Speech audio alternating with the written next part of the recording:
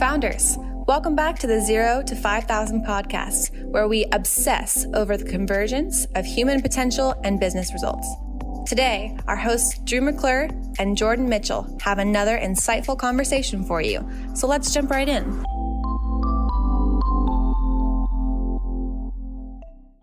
Okay, friends, welcome back to the podcast. Today, I have the honor of interviewing Ahmie Baum. Ahmie is the CEO and founder of Interchange Capital Partners. Ahmie is a certified financial planner and received the executive certificate in financial planning from Duquesne University School of Leadership and Professional Advancement, and was also named to the Barron's Top 1,000 Financial Advisor list. Having experienced firsthand the challenges of financial hardship, Ahmie has built his practice on the compassionate understanding of each client's unique circumstances. Ahmie is committed to giving his clients the guidance, education, and resources they need to make wise financial decisions that help them grow and protect their wealth while achieving their goals. Using a collaborative and comprehensive process developed over 40 years of practice in financial services, Ahmie has built a team that has passion for what they do, that executes for each client's unique needs. He and his team consistently strive to deliver a wow client experience. So please welcome Ahmie. Ahmie, thank you for being here. Drew, it's my pleasure. Thanks for having me. So I know that we could likely probably start a variety of places, but for our audience, help us understand why financial planning services business, why'd you go down that route? Well, I went down that route, frankly, because my father used to tell me when I would ask for things when I was younger, he would say, "What do you think? Money grows on trees?" And so that's where I started. It looked to me, we lived in a middle-class neighborhood, and certainly looked like there were plenty of money trees growing around in my neighbor's yard, but not in mine. And it all came to a head when I got accepted to college, and I came home very excited, and my father said, "That's great. How are you going to pay for it?" I said, "What?"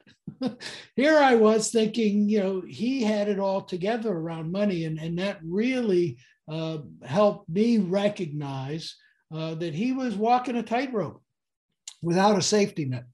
Sure. And that had major impact that I was unaware of growing up between the relationship with my mother and him that ultimately led to the destruction of the family. So unbeknownst to me at that time, I had subconsciously decided that I was going to do whatever it took to create some economic security, some financial security. As a result of that, I was working in the restaurant business to put my way through college, and met a gentleman and worked with him, and decided that he told me that his father was a stockbroker at E.F. Hutton, and he got me a job. I didn't know anything about money. I didn't know anything. So the answer was that I recognized early that financial security was an important part to get right. And fortunately ended up getting a position with a major Wall Street firm at a young age, 24, and became successful with that. That led me down this path. Financial security is an issue that everybody has. No matter, it's interesting. I used to believe that if you had enough money, financial security wasn't. But I had people with tens of millions of dollars, hundreds of millions of dollars that are financially insecure.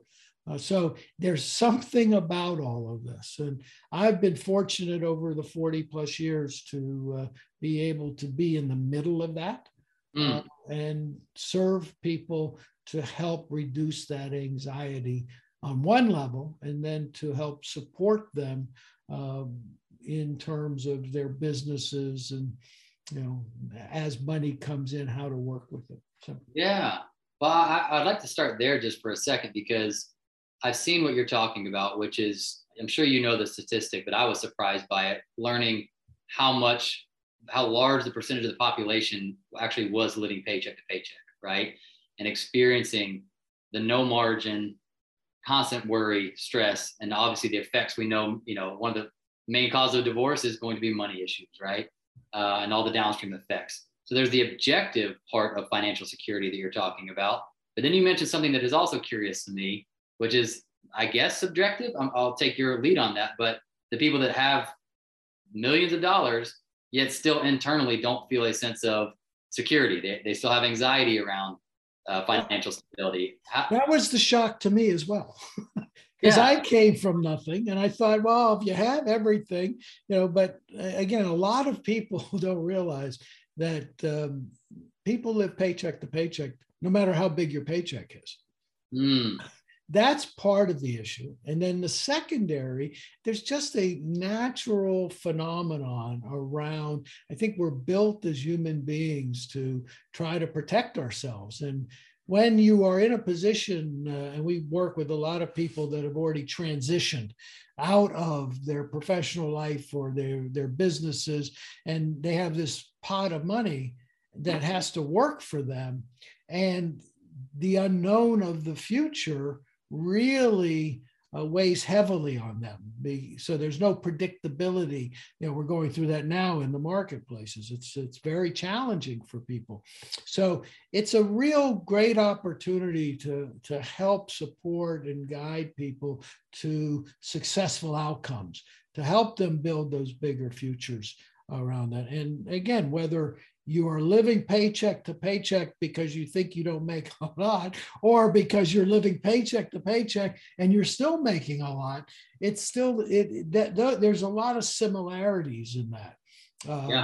So, well, it sounds like too. Let's say a separate case is the paycheck to paycheck, even if you're making a lot. If you're the person that has that margin, they've got millions in investments or in the bank or something, and they're still anxious. It sounds like part of the lessening of the anxiety that you're able to provide them is the fact that they have someone like you helping guide them through the ups and downs of the economy and the decisions to be made and those types of things. Is that part of the comfort that they start to receive? Yeah, we help build a structure around them that helps them eliminate some of those dangers and fears, helps them capture opportunities and support the strengths that they already have. So it's building a structure that allows them to function through this with the understanding that our purpose at our firm, Interchange Capital Partners, is we sit at that interchange between the known and the unknown to protect and grow family capital. And we have built over the last 44 years a lot of owner empathy. We've built a lot of experience. We've been through, I just checked this morning, I think this is the 9th bear market that I've been through in 44 years. So we've learned a lot of lessons in terms of how to help people navigate through these challenges. And that's not just on the financial side. I'm a human being. I've had my own personal challenges. I have also worked on myself, in terms of coaching and all kinds of ways to be able to grow as a human being and be able to work with my own anxieties and fears around the human condition. So, that's the benefit. I was telling my wife as I turned 67, all the wisdom I have, but my joints hurt. And I wish I could still run and ski and do all that. There's a saying that, the youth is wasted on the youth, but because you got all this wisdom, but nonetheless, it is what it is. And, all the wisdom and intellectual capital that I've developed over the years has been, very valuable. And I want to share that. And I'm thankful to you to be able to go out there and help your listeners and your people become successful and learn, maybe make it an easier glide path, for them if possible. So shorten that steep learning curve, for some of them.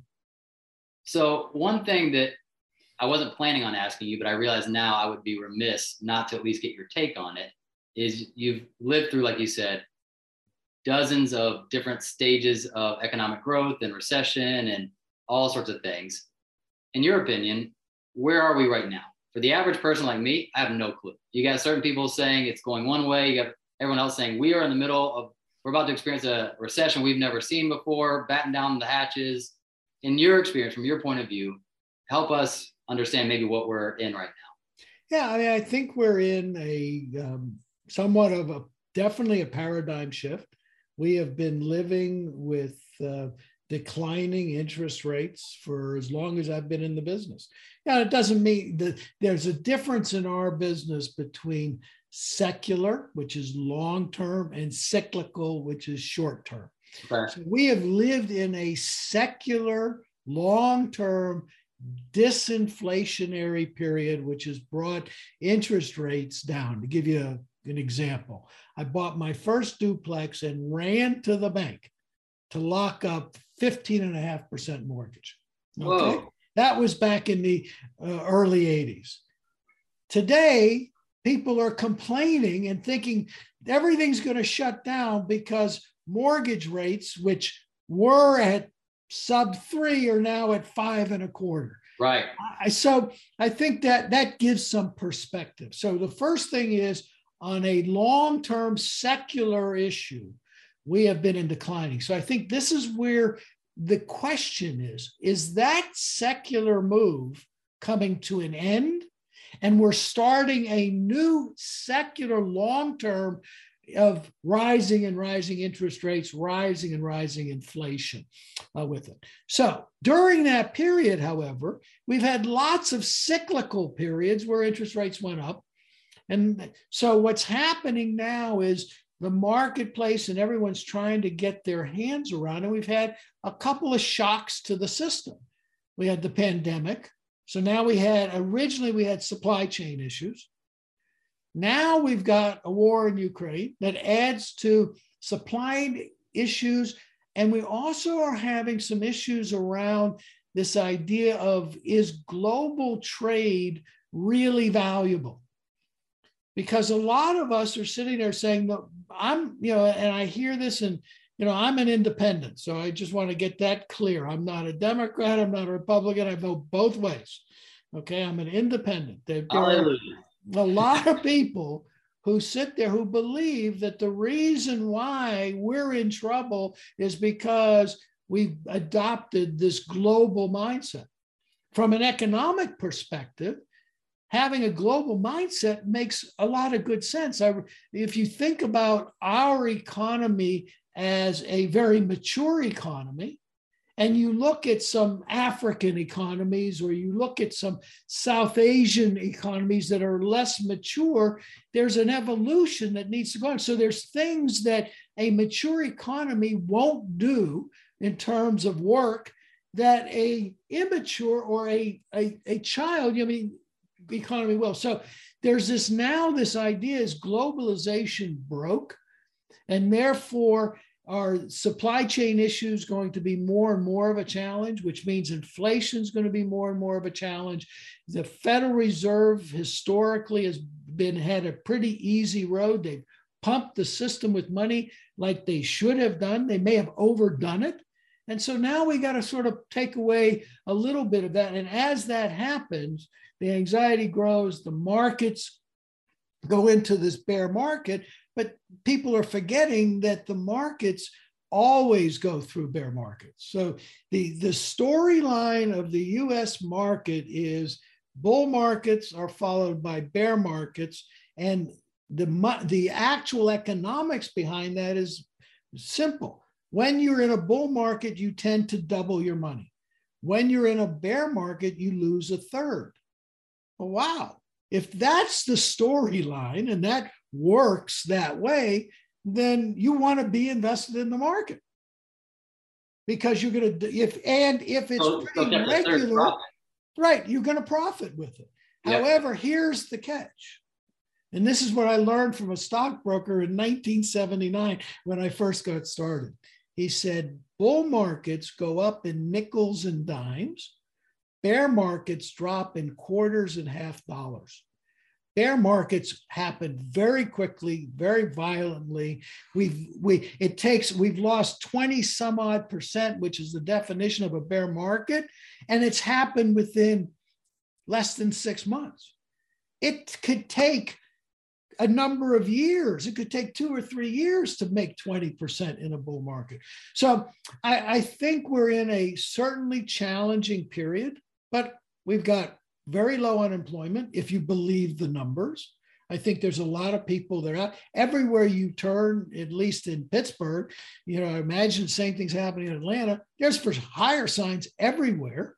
Now, again, I don't know the quality of the work and what they're hiring for, with it. So we're in a challenging period because there's the potential for a paradigm shift of a secular trend of lower and lower interest rates, disinflation, which means things cost less and less. And now all of a sudden, things are costing more and more. And we have to adjust to that. And the marketplace will adjust to that, because the way you value companies, you value them based upon a discount rate. Remember, when you own a company, you just don't own a piece of paper. You actually own the future profits and earnings. So you have to figure out, and there's a mathematical formula that you figure out to determine what the value is. And when interest rates go up, that value automatically comes down. But this could all be temporary. Yeah. If the Federal Reserve, so we may be talking about this a year from now, say this was one of those cyclical moments, and the secular bull market that's been intact is still here, and the secular decline in interest rates is still here. So that's why I say to you, we sit at that interchange between what we know, the known and the unknown. Yeah. Nobody really knows. And when it comes to money, there's a natural anxiety, and there's always this idea that, oh my God, I'm going to lose it all. And that's where I think the value of having an entrepreneurial spirit and the ability to understand that if you lost it all, you could get it back. How are you going to get it back? What are the steps that are necessary to get it back? You mentioned to me a great story about what happened to you during the pandemic. It happened to a lot of people during the pandemic. And there are those that actually thrived through the pandemic, and there are those that are barely survived and frankly didn't survive. And I think a lot of it has to do with the entrepreneurial mindset around what problem are you trying to solve out there? What value are you creating out there? And when it comes to the marketplace, remember, people forget there's thousands and thousands of people every single day who run these companies that you own through stock ownership that are working to solve problems every day, that are working to create profits every day, that are working to try to navigate this very challenging period. Yeah. I've got a follow-up question to that, but I want to make one note that you just touched on because it's big for me. So anxiety is something I'm familiar with. I think part of it's genetic. It's the human condition. Right. The other part got exacerbated when I decided to be an entrepreneur at age 30 with already, a young family and the ups and downs of everything and COVID hitting, whatever. So I remember talking to my therapist about it, saying, I want to get to the root of this, man. Like, help me better navigate this. And one of the things he said is very similar to your point, is he said, you have to recognize the difference between external security and internal security. And he said, most people have external security, or they look for external security, which is that I have the right plan, that the circumstances are just right, that my bank account's okay. And he said, I'd invite you to check out internal security, which is the belief that I can handle whatever comes my way. Right. And that was a big shift for me. It's not easy, but I at least know what the target is. The target has been, hey, if I'm feeling shaken, I need to come back to the confidence and belief that I can figure out whatever's going to happen. I can, if I lose it all, we can apply ourselves the same skills we've learned, find a new opportunity, and I can handle it, right? And that was really eye-opening to me to say, man, a lot of this is because my security is external in nature. It's banking on the things around me instead of learning to trust the thing within me, which is my effort, the skills I've acquired, all that kind of stuff that I could apply in an entrepreneurial way. So you mentioned that, and I just thought I'd capture that because that was a huge lesson for me. Yeah, let me just add another way to look at anxiety. Sure. Anxiety gets created when you are not present and you're looking into the future and you say, well, this is going to happen, this is going to happen. So the question I would ask everybody is, How often have you looked into the future and built that story of what was going to happen? How often did it come true? Yeah, hardly ever. That's right. I will tell you, in my life, I have built phenomenal stories that got me very anxious and very fearful. And the vast majority of them didn't come true. Yeah. And so I would suggest that another way to deal with anxiety is stay present. Yeah. A lot of times I talk with clients and I says, wait a second, do you have enough money to pay the bills today? Do you have enough money to pay the bills this week?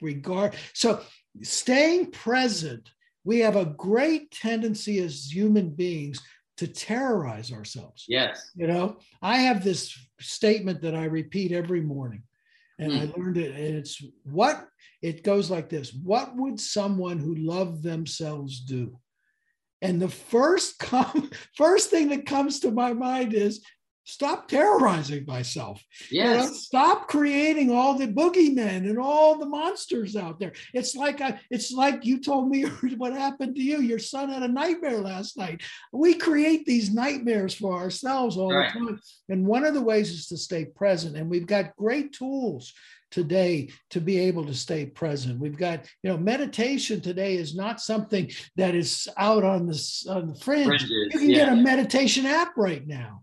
I highly recommend that people meditate. I've been doing it religiously for decades now, meditating, and it helps. It helps center you. It helps keep you present so that you can, to your point, deal with whatever life throws at you. Yeah. And no one teaches us that. That's why. No. I mean, I can't say no one. It's starting to become part of the popular, culture, but it's a little bit too late, at least for my generation, right. But it's not for your kids. That's right. And if you start, and I'm a big believer that you can say whatever you want to say, but evidence by demonstrated how is the next question. So if you live a life by example, and my kids have seen me, I remember that my rabbi who called one time like 20 or 25 years ago, and my son said, he's meditating right now. He can't talk to you. And he called me, he called me, I says, that was the most amazing thing I ever heard from one of a young child who just acknowledged the fact that my father's meditating, out there. So it's about, part of what I believe our responsibility is to make it better for the next generation. So how do you do that? It's by example, by doing these things. And the fact that we're talking openly about anxiety, the fact that we talk openly about going to therapy, that we talk openly about these things, it really sets the stage for a much better future. And that's also can reduce that anxiety. When you start to be able to build, when your future is bigger than your past, then you have hope. And with that hope starts to reduce the anxiety as well. Come on. Yes, man. I mean, you're describing the intimate learning curve. I say intimate because anxiety is such a personal feeling, and it feels like you're getting and rewiring your own brain. But several things that I even know from a little bit of research on you that I know you would agree, but exercise has been critical for me. Getting back, one of the ways that I've heard one person say is when you move your body, you ground your mind. It kind of forces it into the present and it releases all these great chemicals. I eat well. Trying to get good sleep. My neuroscientist friend was like, hey man, worst thing you can do for your anxiety is be sleep deprived. You need to have plenty of sleep. And then also meditation, same thing. It's only been recent in the last year, at least once a day, but twice a day if I need it. It's the thing I at least now know what to do. If I feel the water level rising, I'm getting in the future. I'm getting out of the present, and I got to come back to that present, just like you mentioned. And so I feel just grateful that there are tools. At first, it felt like there's nothing you can do about this. You just have to live with this stressed, overwhelmed feeling all the time.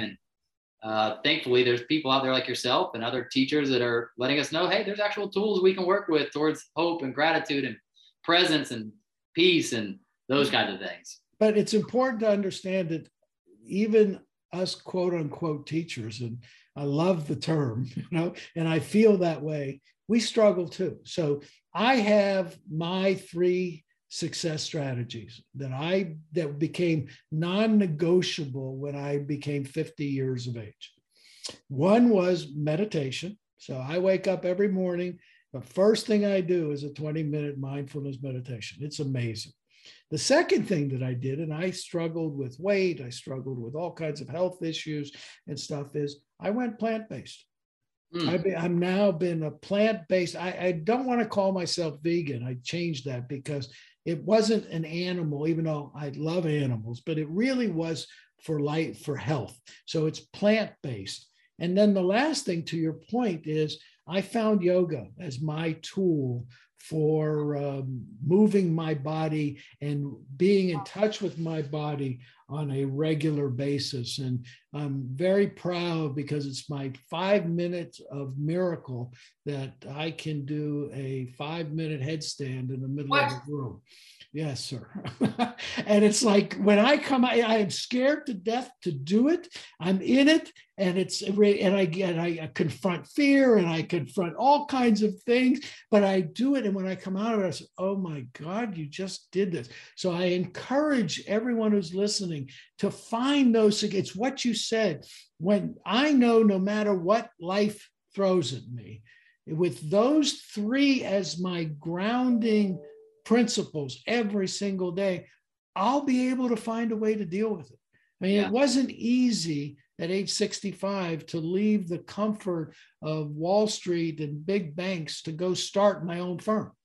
It was a very, I started, and as my son, he says, "Yeah, we're a startup with a 42-year history, but we had no clients. I couldn't assume that all my clients would come. That 90 days, my wife said, I was really worried about you.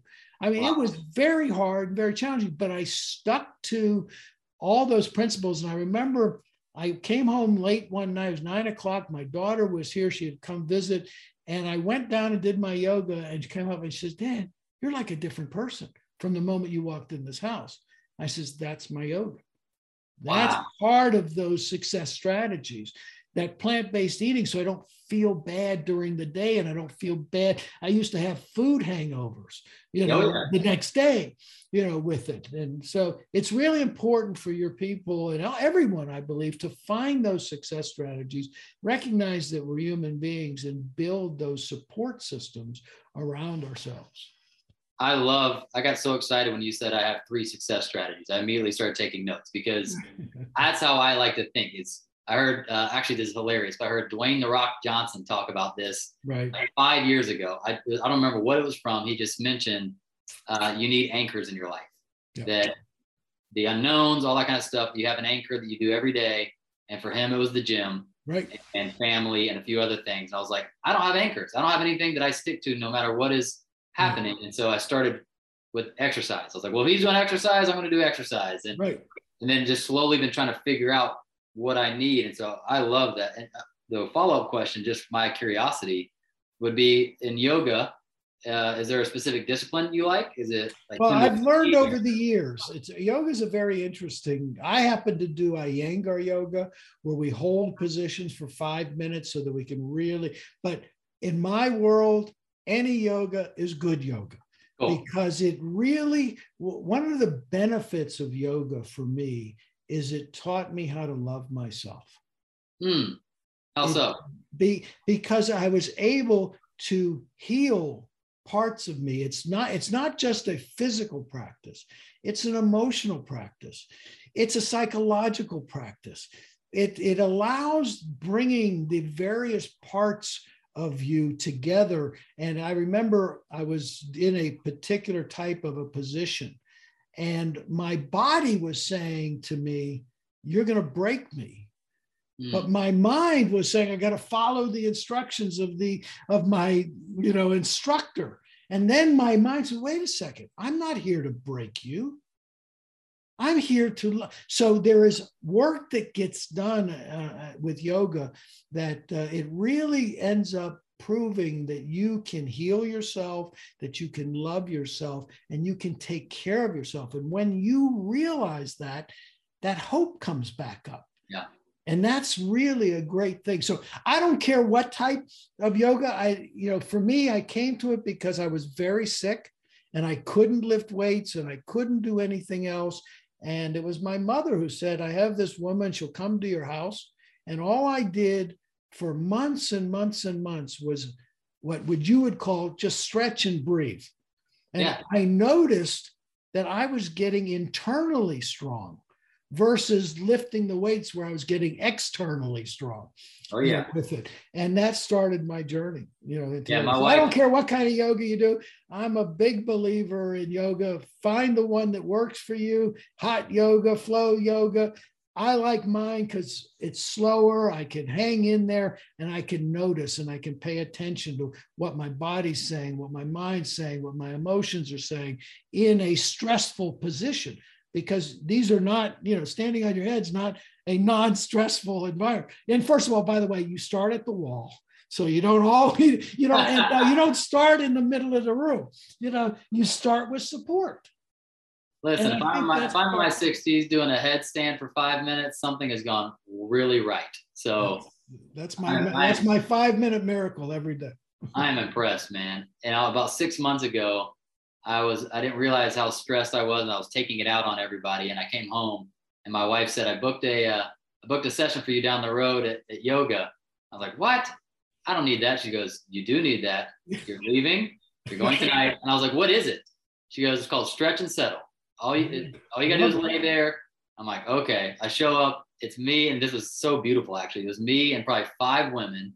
They were all 50 years or older, and they were the exact presence I needed. I know that sounds kind of silly, but there was this nurturing, calm presence. I came in, and they were so excited. A young man was there. Hey, how are you, honey? And I was the one that couldn't do what they were doing, and they were helping me out. But it was so amazing. Just 30. I was like, I haven't spent 30 minutes just laying here in months, and just having time for my heart to settle, my brain, my body to settle, to check in.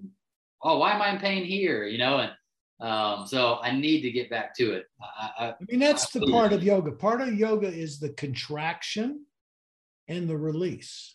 And being able, the other thing that I found out in the yoga that I use, because it's restorative yoga, because I went in there, is one of my biggest complaints throughout my life is, who's there to support me?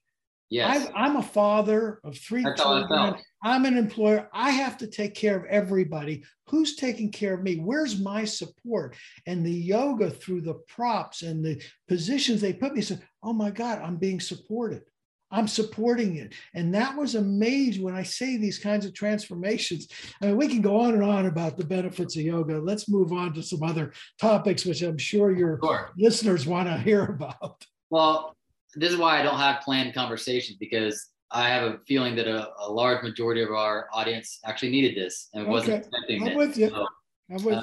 Especially me as a coach, and knowing the amount of anxiety, depression, stress-related things that people are going through. I think there couldn't be a more important conversation. So thank you for going there. To wrap it up, I would just say I always love getting book recommendations from people. So are there any favorites you have? It could be around personal development. It could be around health or business or whatever. All-time favorite. When someone comes to me and they say, I'm struggling, I need a direction, I tell them the book that started me off. It's the classic, Think and Grow Rich by Napoleon Hill. Yes, I was reading it this morning. Everything. When I read some of the stuff that's out there, it all has its roots. It all has its roots in Think and Grow Rich from Napoleon Hill. That man was a genius in terms of what he uncovered. There it is. Right. It's a great. I tell everybody, read it once, then read it again, and then call me back. Yeah. And then we can talk a little bit, because to me, it's all about what your mind can conceive, you can achieve. There's so much about this world that we see it as 3-dimensional, but there's this total, it's like the iceberg. You only see the tip of the iceberg, but underneath, when we think about who we are, our conscious mind is what runs us. It's Yes. it's like we got grabbing us by the throat and throwing us all around. We don't recognize the power of our subconscious mind, which is much bigger, much stronger, and can really plant the seeds that are necessary for that future growth. So Think and Grow Rich by Napoleon Hill is the one. I read it. I haven't read it in a while, but I live it. It's part of who I am because I believe that it's just that. And then the other part of from Think and Grow Rich that I got was the more you help other people get what they want, the more you get what you want. Yeah. Those were those two principles that I picked up at a very early age. Remember, money didn't grow on trees from my father. I had to figure out why some other people did. And Think and Grow Rich was a major, major book for me. And a lot of it's interesting you said read it once and then read it twice, because I read it the first time and I don't think I was in the right headspace, or maybe you just have to read it twice to really get it. But I went a few years without reading it again, and I picked it up about 3 months ago because, again, I was recognizing how much my own mind was getting in the way, whether my peace, my enjoyment, or my confidence for what I was doing. And I was like, I'm going to try this thing again. And I've been taking my time. I mean, I probably don't go more than 2 pages every morning because I just need to sit and journal and think about how to apply this. But today was actually the subconscious. I'm on the subconscious chapter that you just mentioned. And I can't recommend it enough. So was there anything in particular that you took? Like, did you do some of the stuff you talked about, like writing down very clearly what it is you want? And absolutely. Intention. It's all about, now we fast forward to where we are today, and everyone talks about whether it's present or the gift or the promise, or I forget what the name, the secret. I think the secret. Yeah. And basically what it is saying you have to believe that it exists. What we don't realize is and if you understand and read and learn about quantum physics, this whole system that we think is three-dimensional, that we think we have no power over, is just the opposite. We create everything. Yeah. So, there's a statement that I've heard, you're getting everything that you want. And I say, well, wait a second, I don't want that. Well, somewhere in your subconscious, you're feeding yourself what you're getting. So you have to learn how to reframe things. You have to learn to reframe them as you already have them. You have to create significant emotional energy about it. And the more that you do that, the more regular that you do that, the world opens up. I say, put your intention out there. Really believe it and let the universe handle the details. Now, it doesn't happen in a straight line. It doesn't happen as quickly as humans as we would like it, myself included. So you build other things around it, other strategy, other things that you learn. But there's no accident, to your point, Drew, that you and I are talking today. There's no accident for everyone who's listening to this, to hear what you and I are talking about. This is all part of my next set of 3 success strategies, which I just developed with my youngest son the other day. One of them is arrows out. So it's about helping others, even though I've always been that way. But frankly, in the beginning, I was helping others because I had to help myself. Yeah, survival. So there was that kind of thing. The other one is be interested. I've spent my life building an interesting life. But so the other one is be interested. And then the third one is gratitude, and really expressing it and understanding how grateful I am for the fantastic life that I've been given and created. And it's more, I still believe I've created it. I know there's other people that believe it was given, but I think we're in this co-creation. I do too. And therefore, it's really, so those are my first foundational 3 success strategies: meditation, plant-based eating, and yoga. And now I've got these next 3 that has taken me for my next 25 years. Is And that's part of it. What's your 25-year plan? And I think when people start thinking, it's hard to get a lot done in a day, but if you start thinking, well, where do I want to be? If we're sitting here 25 years from today, what has to happen so that you're happy with your progress? Oh, you got to give me 25 years. I can do this. And then you can start bringing it down and say, okay, what do I want to work on for the next 5 years? What do I want to work on for the next 3 years? What do I want to work on for the next year? What do I want to work on for the next 90 days? What am I going to work on today? Yeah. It all lines up. It starts with that desire, because that was what hit me the most early on in his book. Is he lists, the critical ingredients, and one of them was a very clear desire. And that is something I've always struggled with. I've always struggled being very clear on what I want. Right. And so I just recognize that is part of the equation, because how do you get something if you're not sure you want it? Right. It's like Alice in Wonderland and the rabbit. The great line, well, if you don't know where you're going, Alice, any road's going to get you there. Yes, exactly. And so having that intention. So I would say having that intention and commitment. And then here's what I think is a secret sauce. Is let's go back to anxiety for a moment, but it's really, so you get this intention, this is exactly what you want. And then all the doubts come in, all the reasons why it's not going to happen. So now what I want you to do is explore all of them, make it okay so that you can really explore all of the things that are going to hold you back, and then really exhaust the list. These are all the obstacles. And now look at every single obstacle and say, what would my ideal solution look like? And then prioritize your top three and say, I'm going to work on these three, because it's natural. I had the same issue. I'd come up with all this intention. It was all great. And then all the doubts would come in and I didn't know what to do with the doubts. So instead of resisting them and trying to make them go away, you embrace them. I embrace them because all obstacles are the raw material for your future success. Wow. Come on. I don't know if there's a better way to end this. That was perfect. And like I said earlier, this is why I like to have conversations like this. I know that could have, should have, would have talked to you about finances and wealth, but I think you were supposed to be here to talk to us about this, because this transcends all of that. This is about who we are becoming, the quality of our life, the intention of our life. So I am very, very filled up. Thank you for this conversation. Drew, thanks for your curiosity that took us here. I love, as you can tell, I love talking about this. I love living this, and I love talking about it, and I love helping other people to build those bigger futures. I really. Can I go ahead and invite you to come back on so we can have round two? I'd love to. Send me an email. We'll set up another time. I'll get on the calendar. It'd be my pleasure. I would love it. I feel like we just scratched the surface. And if someone wants to learn more about your group or use your services, where can I send them?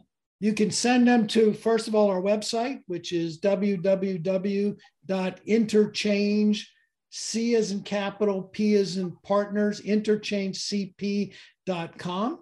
Okay. They can just email me direct at Ahmie, AHMIE .Baum, BAUM @interchangecp.com. Perfect.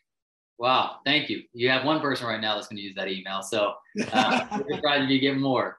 Ahmie, this has been a true pleasure. Thank you again for making time and showing up with your heart and opening your wisdom to us. My pleasure, Drew. Thanks for having me.